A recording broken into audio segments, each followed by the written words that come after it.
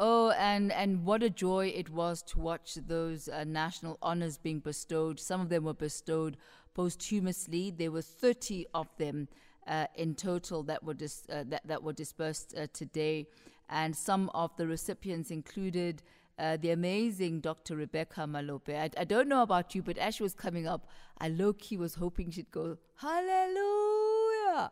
But she kept her cool, she kept it calm, very graceful throughout the entire proceedings. But the joy there was just palpable. Also, the founding member of the Ladysmith Black Mambazo, Dr. Begizizwe Shabalala, also received an award today, as well as the retired Constitutional Court Justice Edwin Cameron. He received the Order of the Baobab in gold. It's 38 minutes after 8 o'clock on Metro FM Talk. In just a moment, our Thought Leader Thursday begins. Now, today, our guest is a phenomenal African woman and a leading specialist on the public health sector. Really a person who is at the forefront to see more girls as well as more women occupy positions of leadership in the areas of science all over the continent. She is Dr. Namwinga Chintu, Africa Partnership Director at WomenLift Health. Dr. Chintu, welcome to Metro FM Talk. Great to have you as our thought leader today. Thank you very much, Tammy. My voice is coming from all the way across the Limpopo, so I hope you can hear me well. Yes, we can, and thank you for making the time to join us. So let's talk about WomenLift Health. What is it, and how is it structured? What do you do? Great. So this is a new organization that has been, put together to respond to the needs of women in leadership.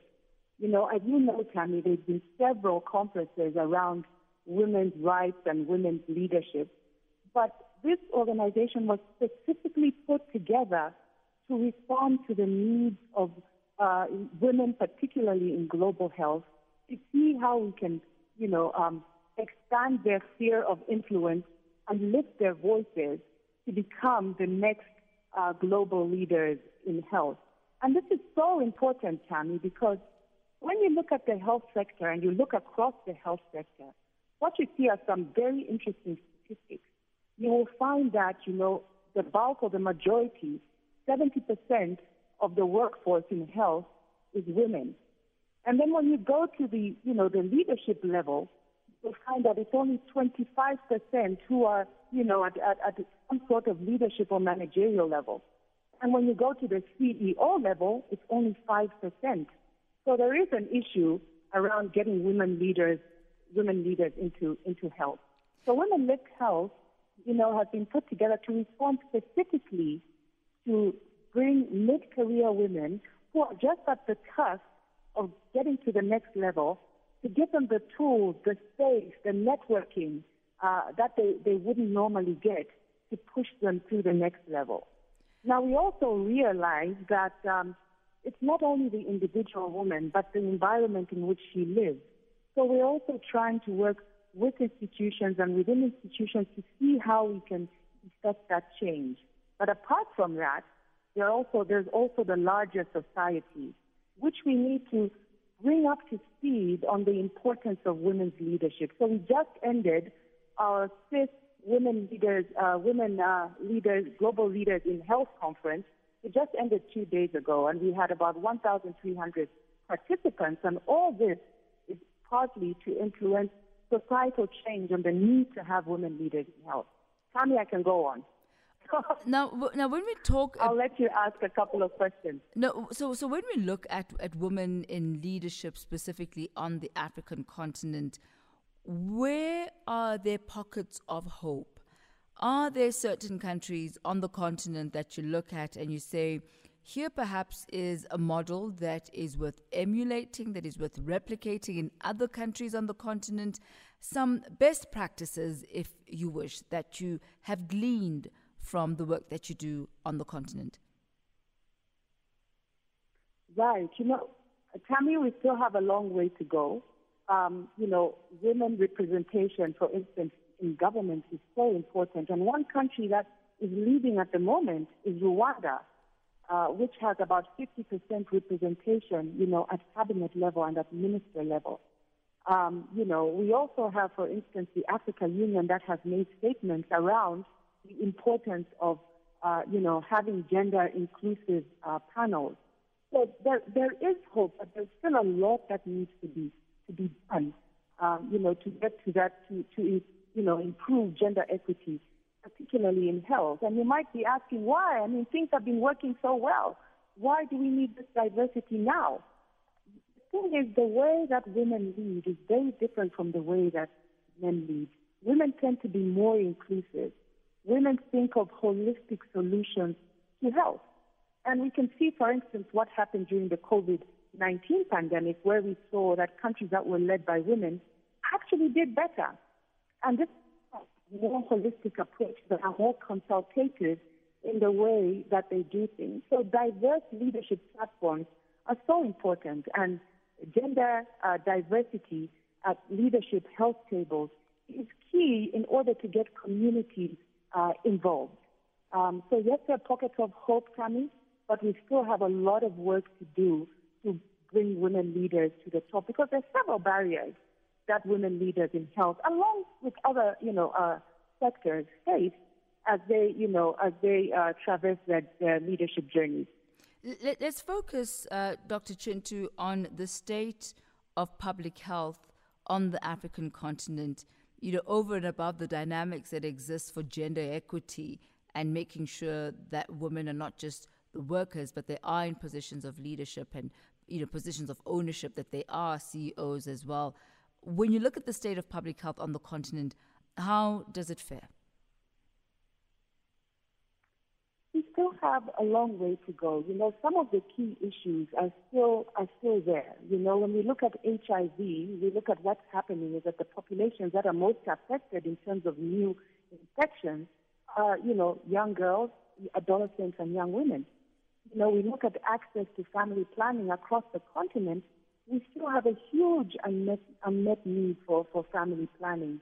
And why is family planning and contraception so important? It's because it affects communities, it affects families, and eventually it affects the economic outlook of countries. So Africa still has a long way to go in terms of the indicators around health, around the major diseases that affect us. And not only that, there are other diseases that have been long-standing, for instance, TB, neglected tropical diseases. They are still a problem, and there's still a problem in communities. And these communities are really, when you look at the leadership and the structure, they're mostly women-led. I think one of the greatest examples that I've come across in the recent past is some of the work that Goodbye Malaria has been doing in Mozambique, and how they put women at the forefront of managing a malaria prevention program. And these women have been trained to, deliver bed nets. They've been trained to deliver messages in communities. And all of this is, resulting into, fewer malaria cases in that country. And that's by putting women at the forefront of some of these interventions. And how has Africa as a continent responded to and still continues to respond to the COVID-19 pandemic? I mean, you highlighted some of the key pre-existing conditions and challenges on a health perspective, AIDS, for example, TB, malaria, and now COVID-19. How have we as a continent responded to that? Tammy, I think the government, of course, COVID has been devastating, but COVID is something that no government had ever dealt with. There was no blueprint with how to deal with COVID. Many of the governments responded quickly by, locking down countries. Of course, the effects of those lockdowns, in some cases were negative, but that is the information that was available at the time. But how did COVID-19 and these lockdowns affect access to health?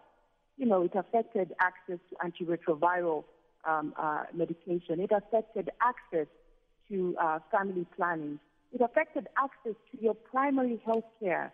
Children couldn't go to under 5. So we're now dealing with this effects of COVID, but what COVID did also was expose the gaps in the health system, and it showed where the cracks are. Now, what governments need to do is to say, now that these cracks have been exposed and the gaps have been exposed, how can we better build back better?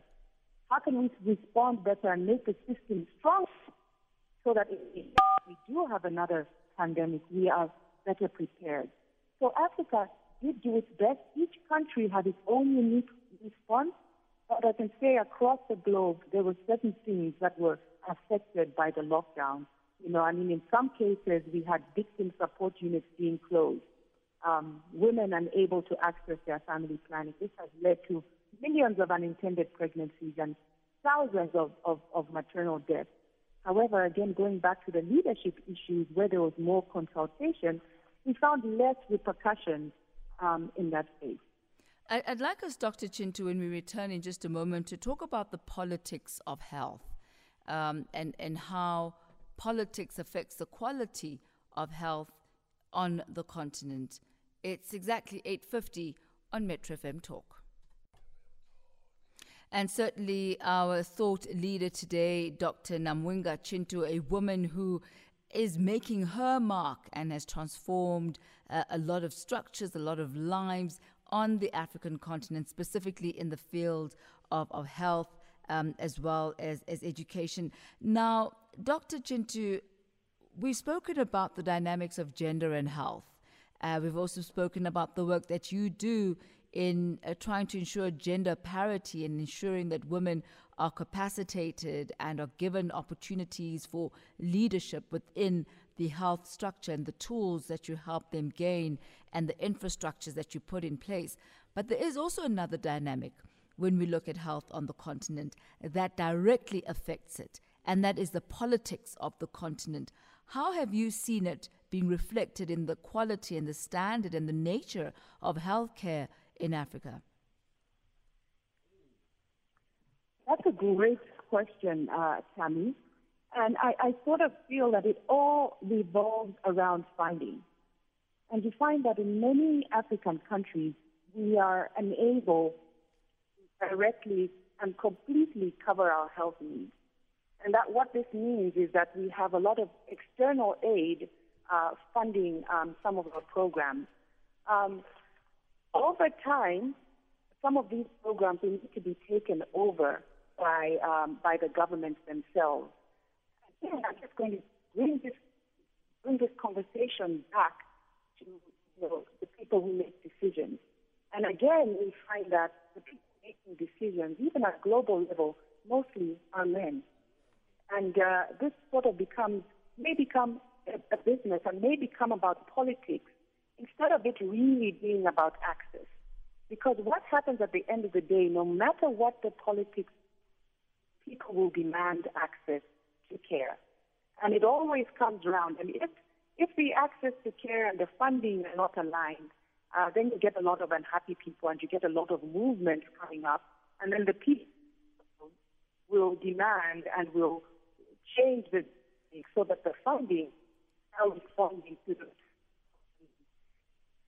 very complex when we talk about funds. The dominator is those that need the life communities. So it really comes down to Dr. Namwinga Chintu, and unfortunately we're going to have to try and leave our conversation there, our line, not the best of lines. But I do thank you so much for being our thought leader on this Thursday, for the work that you do on the continent in the area of health, in the area of women. And we wish you continued success as you continue lifting as you rise. That's Dr. Namwinga Chintu there, Africa Partnership Director at WomenLift Health